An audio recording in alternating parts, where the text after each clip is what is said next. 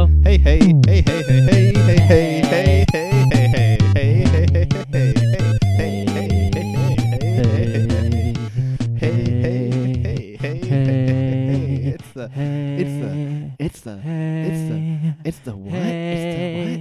hey, it's the Island Shuffle. Woo! Woohoo! I thought we were singing about horse food. Oh, I mean, we could be, but I think it's better to sing about the podcast that we're doing right now. Oh, true. Because that's what we're doing. Hello. Welcome to the Island Shuffle. My name is Bean. My name is James. And together we are here to watch Lost in the wrongest order possible. We let the Lord above decide what episode we watch every week, and each week we try to talk about it, make heads or tails of it, and say, good episode, bad episode. Who's to say? Who knows? Who knows? At the end of the day, it's always a crazy ride. This week, good episode. Good episode, I think. This is season 1, episode 4, the 4th damn episode of the whole show. Yes. We are in season 1 still. We are 2 episodes out of the whole damn pilot, and my friend, this episode, it's a Locke episode. It's a John Locke episode. Johnny Locke himself. Jonathan Lockington. Jonathan Lockington, born in Washington. And the episode is called, of course, Walkabout. Terry Quinn's autobiography. Terry Quinn's autobiography. Terry Quinn's autobiography is pretty sad. It is pretty sad, and it has so many things that don't involve Terry Quinn in the slightest. Yes, there is. For how this is a Terry Quinn episode, there's not that much Terry Quinn in it. I mean, there's a substantial amount. He gets maybe like 25% of the screen time, though. Yeah, I will say the flashbacks in this, there's literally, I kept track, there's 4 whole flashbacks in the whole episode. Yeah, that's it. They really go to town on those flashbacks, though. They're great. They are impactful. This is like a pretty iconic episode in the history of the show. This has the scene that I remember most. This is like, if you've seen one episode or remember one moment from the show, it's probably the reveal at the end of this episode. Yeah. I don't know if it's a spoiler to talk about it now. We've definitely talked about it before. Don't tell me what I can't do. That classic bit. Don't tell me what I'm capable of. So Locke is a fella. You can't tell him what to do. You can't tell him what to do. If you try, you know what he's going to say to you? Don't tell me what I can't do. And you know what? He's not wrong. So how do you want to start with the flashbacks? Let's start with the flashbacks. Because I feel like they're so iconic. And they're the only thing that is neatly packed. Exactly. Everything else is kind of really sprawled and weird. So many things going on at the same time. So Locke lives his life in the normal world. And one thing that we know about him is that he's always sitting down. But we don't know why. We're sitting there thinking to ourselves, what could this be? He must he's sitting at an office desk. Uh-huh. He's sitting at the table. He's sitting in his bed. He's sitting at a different desk. Uh-huh. Why could a person be sitting so many times? And, oh boy, you will find out later for what might be the biggest reveal that has happened today. It's a hell of a reveal. Definitely the biggest reveal that's happened today. Yeah. Today, it wasn't a big day for reveals. Today is the day that the episode aired. And it just aired, and I cannot believe it. We got to dive in, because this episode is crazy. It was mighty good. We got to get our reactions down right now before the world does. Mm-hmm. And we have to get there first. Exactly. So Twitter, you heard it here first, buddy. Listen, you heard the ending of Walkabout here first. Terry O'Quinn's autobiography. Thank you, Terry. Man, oh man. Terry O'Quinn, back before he was on an island. Yes. He was just working a shitty office job. He's working a shitty office job. First scene we see of him in his office job is we see a close-up of him on a phone. Yeah. And he's talking mysterious. He's like, hey, General, I'll meet you at 1300 hours, and I'll bring the supplies at our usual rendezvous point. And we're thinking, is he an army man? Is he an army man? Is he on some top secret shit?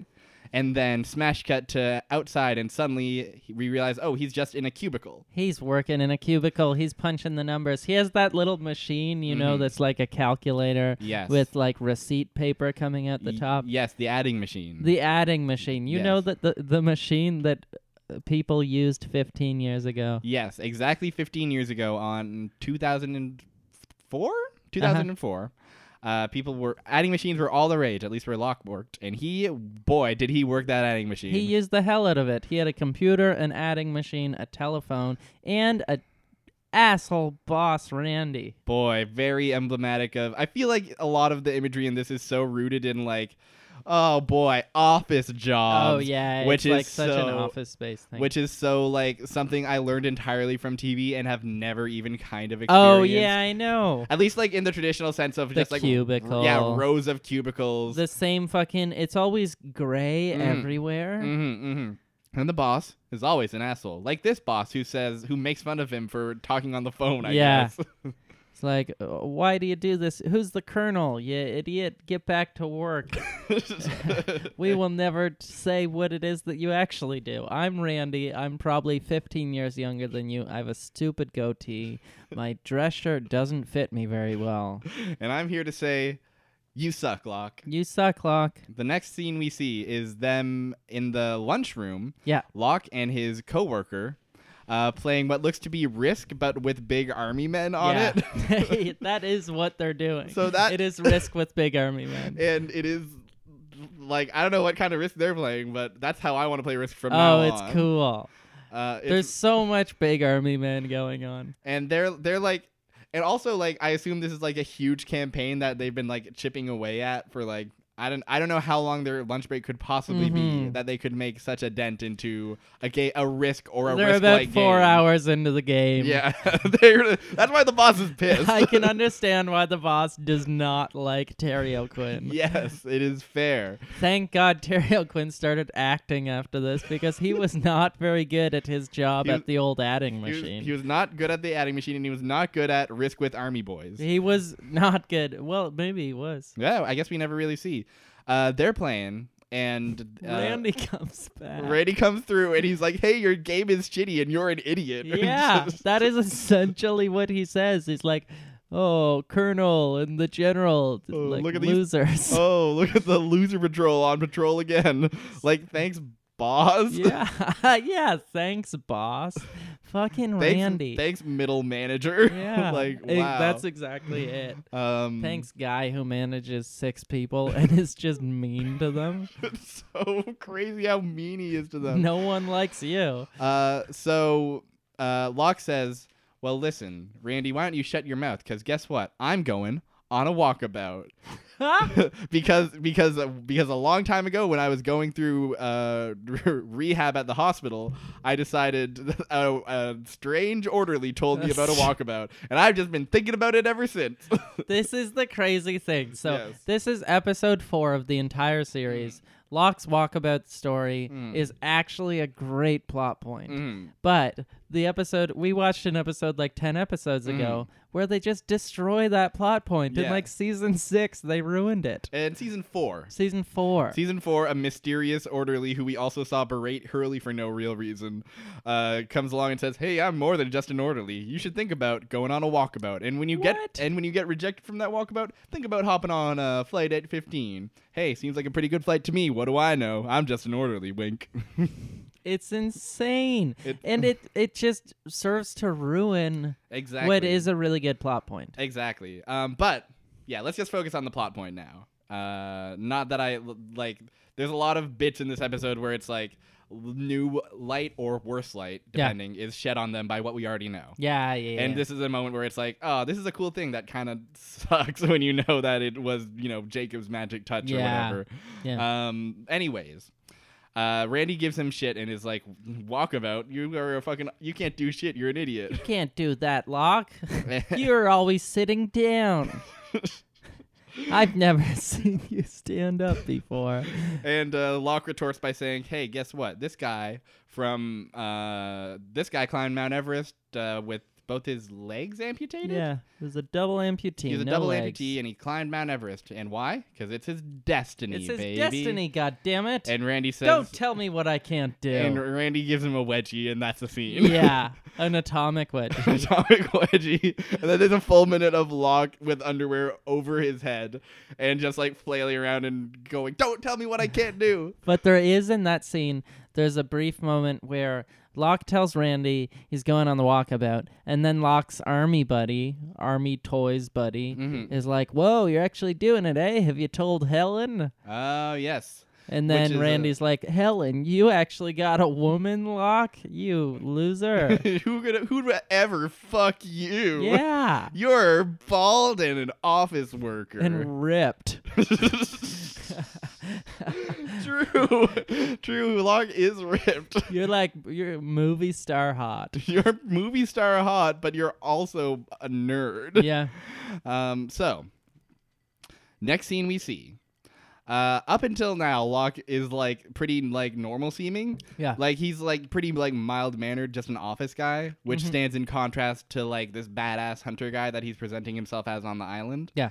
But he's like, you know, he's a little like shy or like mild mannered, but he's nothing like this scene where we cut to him. Yeah, he seems like a guy that I like. Yeah, he seems like a guy like who's at your work and who's a nice guy. Yeah. And then we get to a scene where he's sitting in his bed and he's talking to Helen, and he says, "You know what? It felt great to tell Randy off." Which, good for you, Locke, telling Randy off. We don't see him tell Randy off, but I imagine it went a little something like this. You suck, Randy. Suck it. Suck my bald nuts. Suck my bald nuts. They're bald like my head. If you're thinking about them, just think of two of my head. Yeah. That's what they look like. So think about that whenever you're thinking about sucking on them. That was in the deleted scenes. Yeah, they kind of because it was 2004. They couldn't really get away with that. It was the baldness was still not really accepted yet. Exactly. You can talk about balls all you want. Talk about nuts, yeah. But if they were bald, then forget about it. People didn't like that. People did not like that. You know, I'm willing to bet people didn't like that, what we just said. I don't know about that. That's fair. We'll let the readers. We'll let the readers decide. Reader, beware, you're in for a scare. This is an audio show. Good luck, buddy. Listener, beware, you're in for a treat. So he's talking with Helen and he's saying, I told my boss to fuck off and it felt good. And I'm really doing it. I'm really going on this walkabout. It's this Australian kind of spiritual journey where you brave the elements and you kind of find your inner self and all that. And I'm doing it. And Helen's like, wow, that's great. Yeah, of course. Congratulations. And then Locke says, and guess what else? I got not one but 2 tickets to Australia. And then Helen drops the bombshell saying, hey, that's very sweet, but you know where I'm not supposed to see customers. Oh. And it quickly turns into an incredibly sad scene where Locke is like, I'm just a customer to you. And Helen goes, I got to hang up because we're out of time. Maybe you should get a therapist. And Locke says, I have a therapist. It goes from I can't believe how immediately the scene ramps up the Locke sadness. Oh, he's such a loser. So Locke has formed a relationship. Well, Locke bought a vacation for the phone sex lady. That's the headline. That's what happened. Locke bought a round trip to Australia for the phone sex lady without telling her because I guess in his mind the phone sex lady is his girlfriend. Yes. But the crazy thing about that, or the fascinating thing about that, is on the island, Locke is such a intelligent person with really a good head on his shoulders. Yes. But 2 weeks before, he doesn't know that the phone sex lady is just a phone sex lady. He thinks that she's his girlfriend. He's so he's working this menial job. He's making up new variations of Risk with his friend. Yeah, with army men. And he goes home and buys conversation and pretends that the person wants to go on vacation with him. Yeah, and then the final scene, the coup de grace, the scene everyone knows and loves. Locke is in Australia talking to the Walkabout guide, I guess. And the Walkabout guide is saying, look, we know you paid all the way to come here, but you neglected to tell us about your condition. And guess what? We gotta go. And Locke says, well, it zooms out. Yes, it zooms out. For the big reveal. The big reveal. Locke doesn't just like to sit down a lot. He is in a wheeled chair. A wheelchair. You and I, of course, know this. I imagine many people know this because of how this this is kind of like a very famous, one of the most famous reveals of Lost. And it's like episode 4. It's literally one of the first things you learn about Locke. But yeah, he pulls away the wheelchair and starts screaming about how, don't you dare tell me what I can't do. Don't tell me what I can't do. This is my destiny. It's my destiny, God damn it. Don't tell me what I can't do. Classic scene where Locke is screaming and mad.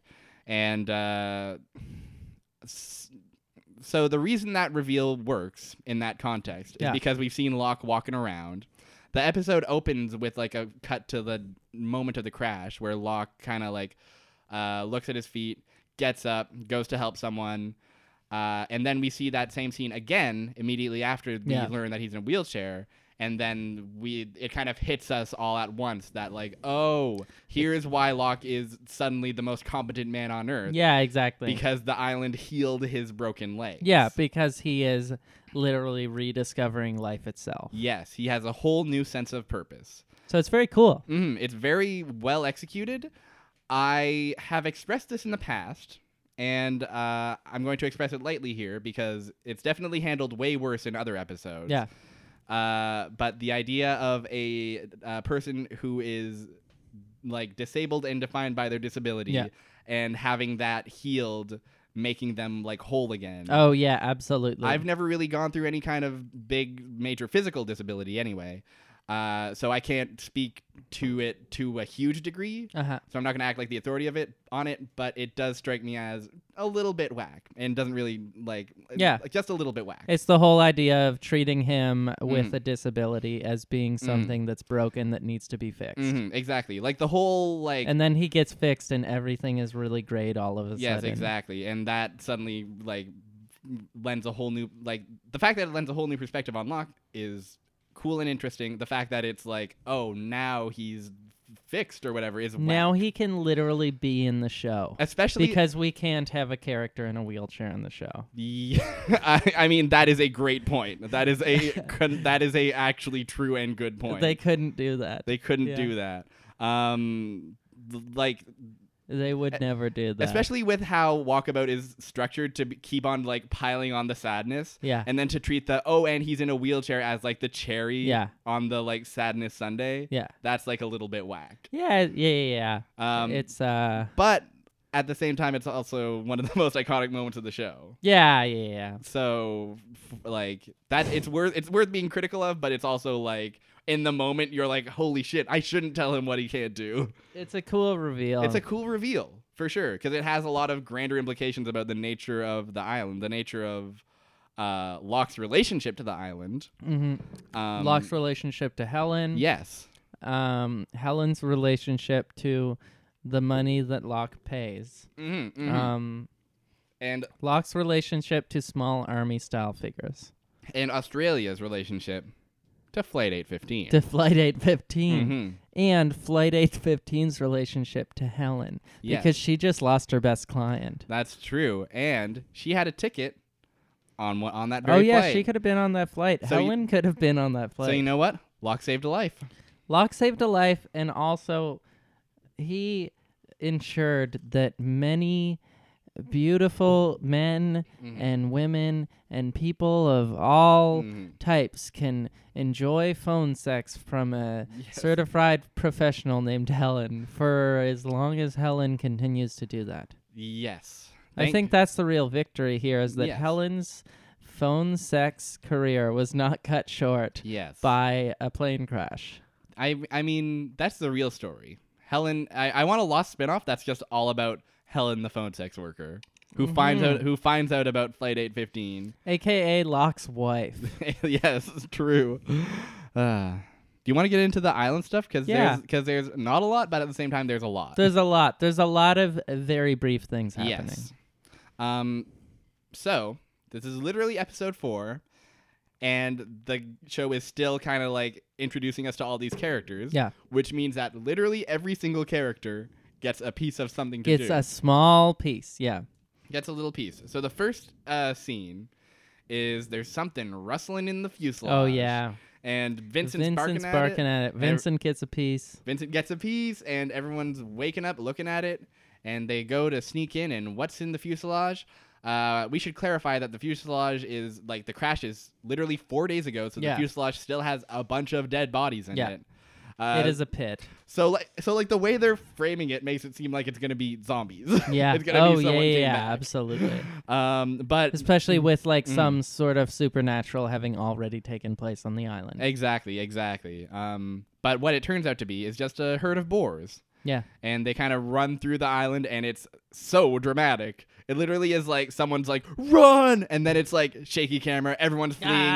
You see a bunch of boars Cloverfield for a minute. Yep, Did exactly. JJ do Cloverfield? JJ, I think so. Yeah, this was where he perfected Cloverfield. Early season 1 has a lot of very shaky camera, which is, as I understand, classic JJ. Get a frickin' steady cam, you idiot. No, how will they know that it's chaotic if I don't wiggle the camera everywhere? Literally the scene where like it's pretty like it's shaky but it's not super distracting in that scene. In the like scene from when they flash back to the pilot scene where Locke is just like getting up for the first time, literally there's like one shot of Locke and the camera is just like wobbling back and forth and spending like whole seconds just like looking at the ground. And he's just getting up. I understand that there's a plane crash happening.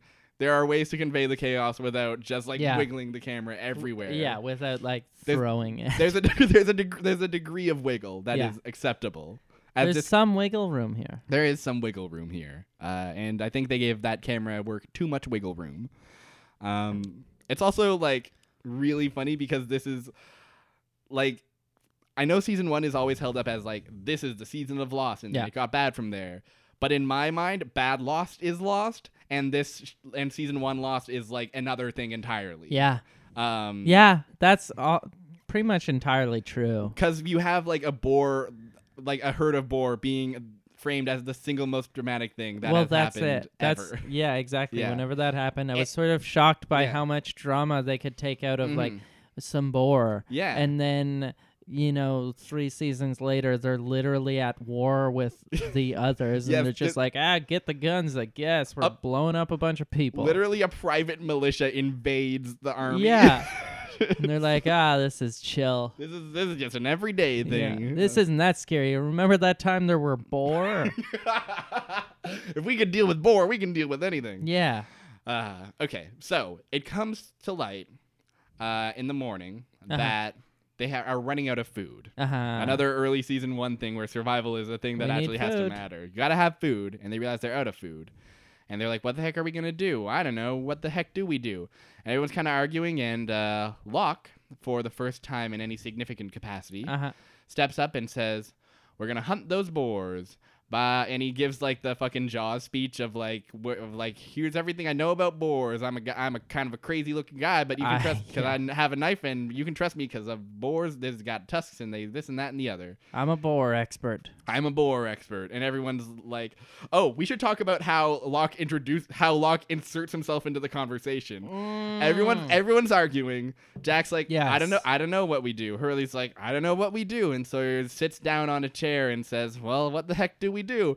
And fleeing, a knife is thrown next to Sawyer. Like 2 inches from his head, maybe a foot from his head.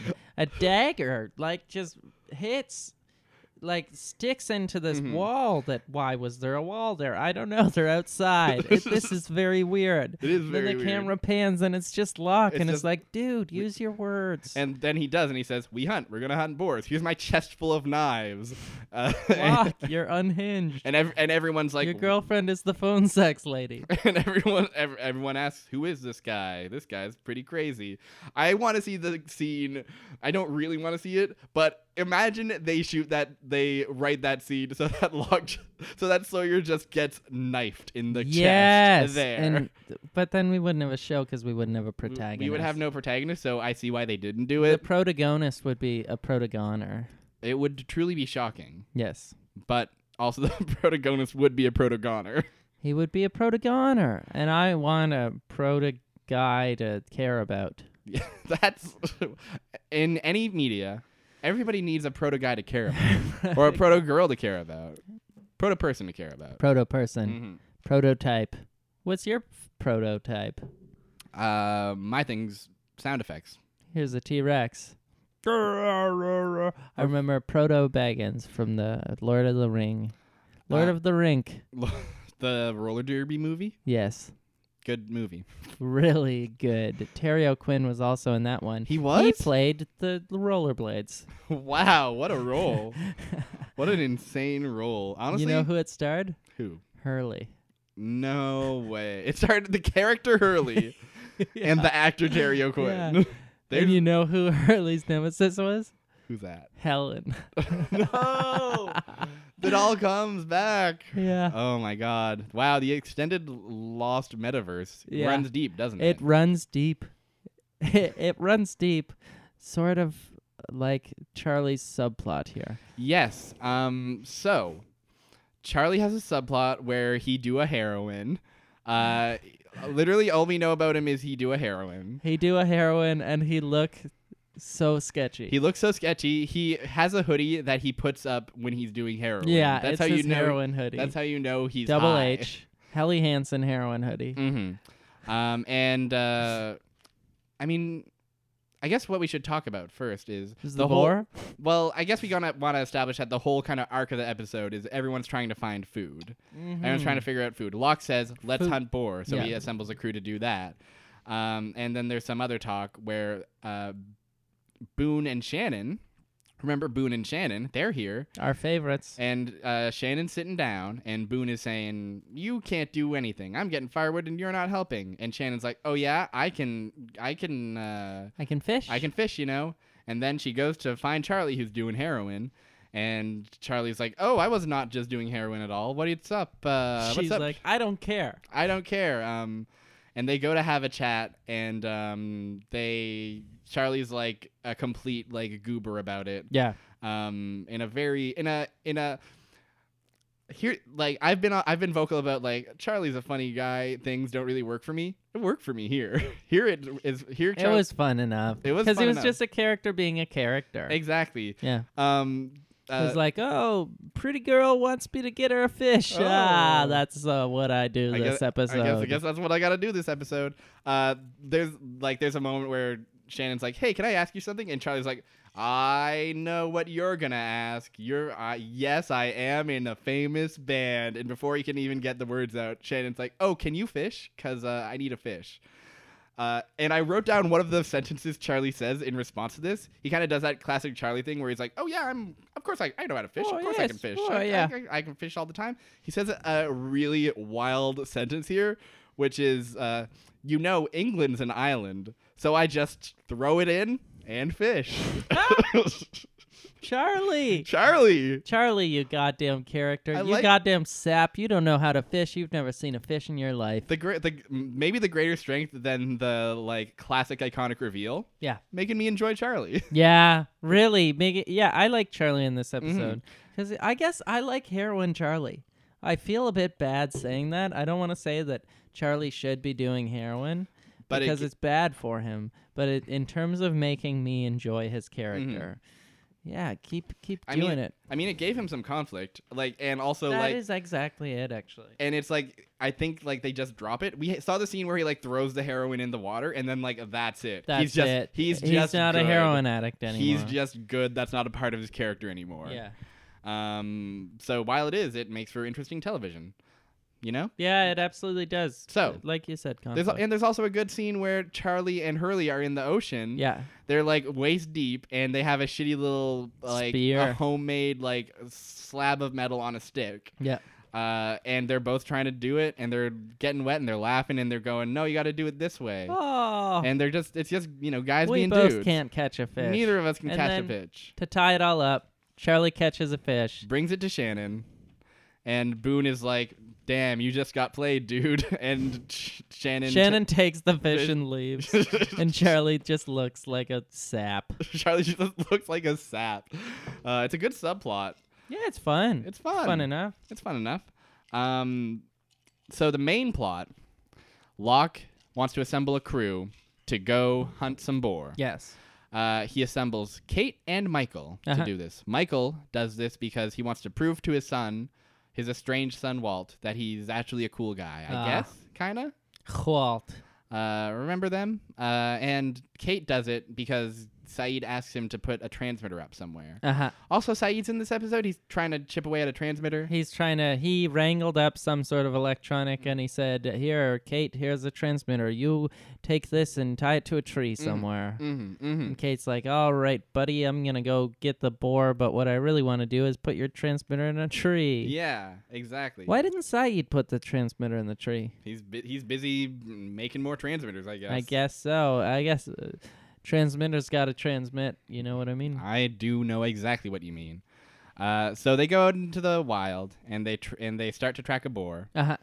And Track a Boar would be a cool hip-hop name. that would be. There is a, track a boar. Track a Boar. I like the rhythm of that. I like the way it feels saying it.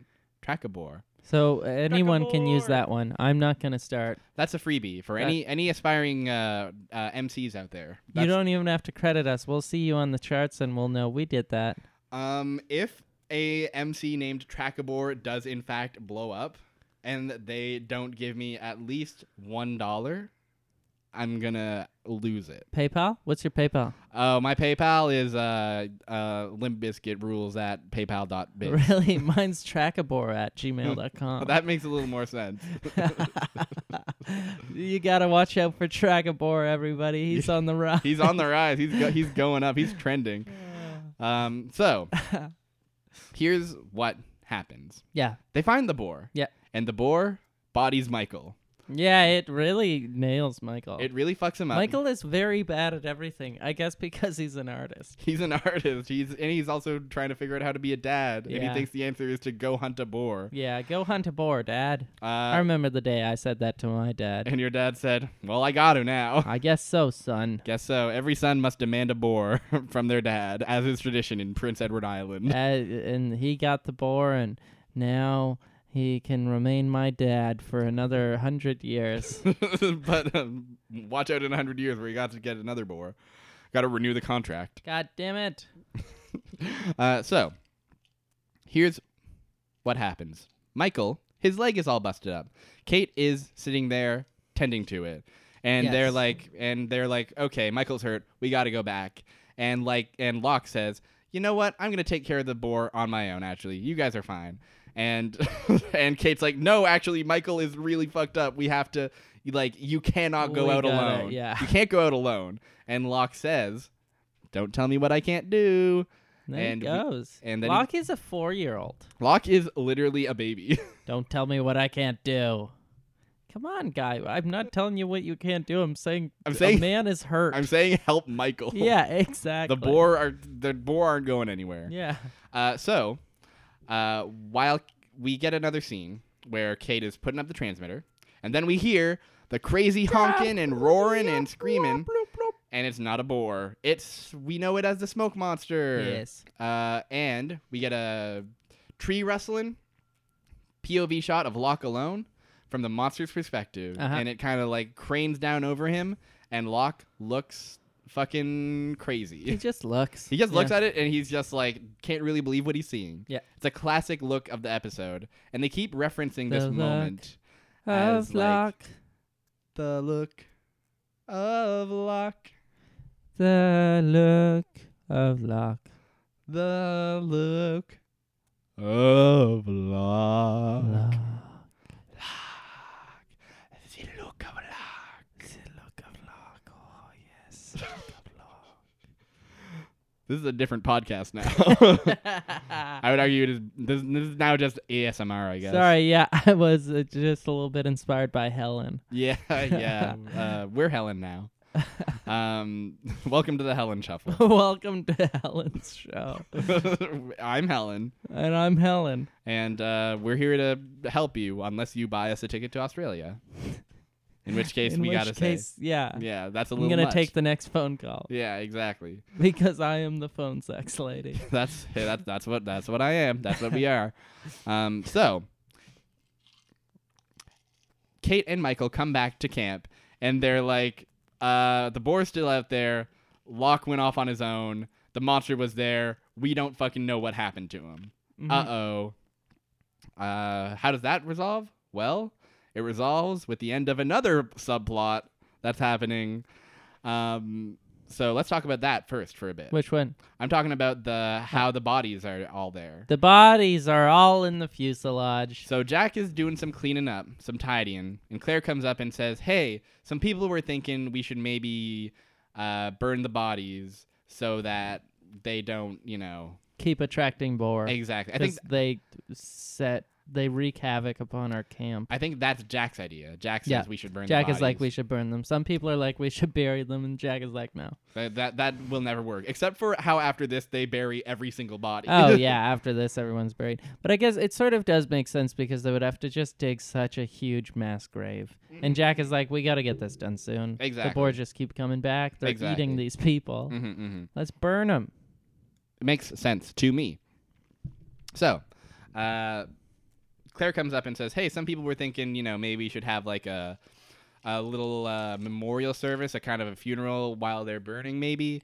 We could like read off passport names. I know we didn't really all know each other, but like, it's something, right? And Jack's kind of like, I don't know. That's not really my, if that's what people want, sure, but I kind of got problems. I'm doing doctor stuff over here. No, thank you, pregnant lady. No, thank you.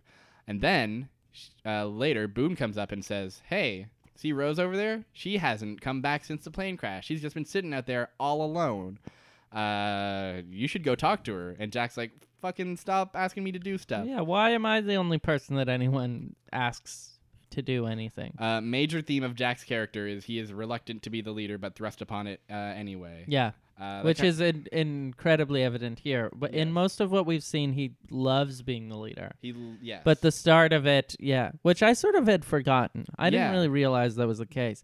Just everyone keeps asking him to solve every single problem. Yes, and he's just like, please, I'm just trying to live, dude. I'm just Jack, buddy. I'm just a guy. I'm just a bozo like you. And life is a nightmare. I'm just a guy, and I know that it's not fair. Nobody wants to be alone on an island. That's how that song goes. Yeah. They wrote it about Lost. About Locke and Lost, and don't tell me what I can't reinterpret. Hey, I like it.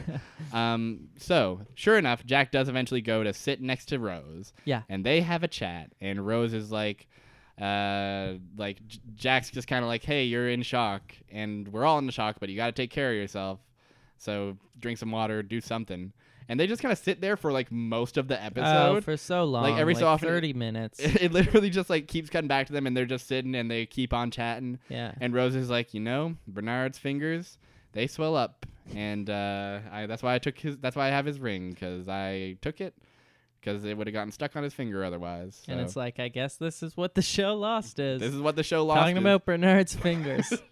Even from episode 4, Bernard's impact could be felt. I love Bernard. As the stealth protagonist. He's so crazy. The stealth protagonist. Bernard, the stealth protagonist. I love that. Yeah, dude, he, not to spoil it, he makes it to the end of the show. Oh, of course he does. Yeah. I mean, we have seen him in the finale, but he makes it. He's Bernard, the stealth protagonist. Yeah, exactly. Sawyer's a true protagonist. Sawyer's a true protagonist. Bernard's a stealth protagonist. And that's it. Terry O'Quinn is the antagonist. Yes, Terry O'Quinn. Terry O'Quinn is the antagonist of my heart. And the stealth antagonist? Oh, God, I don't even know. Can you guess? Frank. No, one more. Ricky. Helen! Obviously it's Helen. Helen is definitely the stealth antagonist. We did just figure that out, huh? Mm-hmm. That's a rich vein, because I'm pretty sure Helen never shows up again. That's how stealth she is. That is the truest stealth there could be. So, while they're having a chat about Bernard. Wait. Yo. You know how, say you have a baby and it's a boy. Of course, yes. The doctor will say, look, here, a healthy baby boy. Yes. Well, if you are pregnant and you don't know it, and then you go into labor and then you have a baby boy, which has happened before, it's not common. Yes.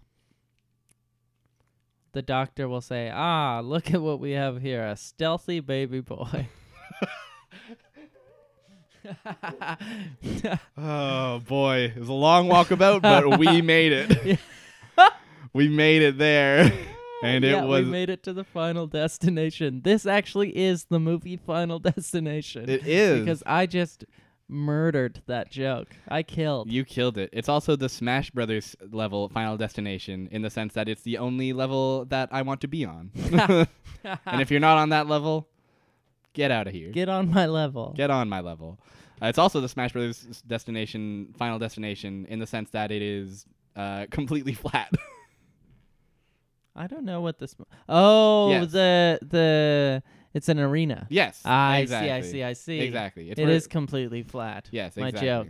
Yes. That was a little mean, but that was a little mean. Not my joke that I know and love. Your joke that you've been nursing to health for years. I loved that joke, and I set it out upon the world, and its first response was negative. I was positive at first. My first response was positive. The first genuine response was negative. No, not my joke. I'll never tell another joke again. Oh no, you heard it here first, folks. My joking days are over. I killed James Brown's comedy career here and now. I am now kill a boar. Trackabore. Killabore is Crackabore's antagonist. Yeah, Killabore is hell. Fuck. It's hot in here. It is hot in here. It's hot in here. We've had a Mai Tai. I like it. We're feeling groovy. Yeah, Killabore. So, while Jack is chatting with Rose, whom does he see in the distance? His dad. His daddy. Daddy-o. He sees a daddy-o, and he's like, "What? My dad is dead. That's crazy."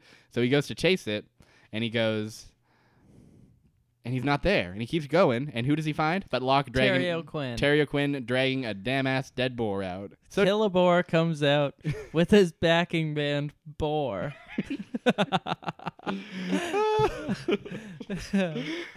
Killabore Locke. He's like, we can eat now. We can eat, and everybody eats. Also, Locke is fine, I guess? Yeah, Locke is just fine. Locke is covered in blood, and then the next scene we see, there's no wounds. He's fine.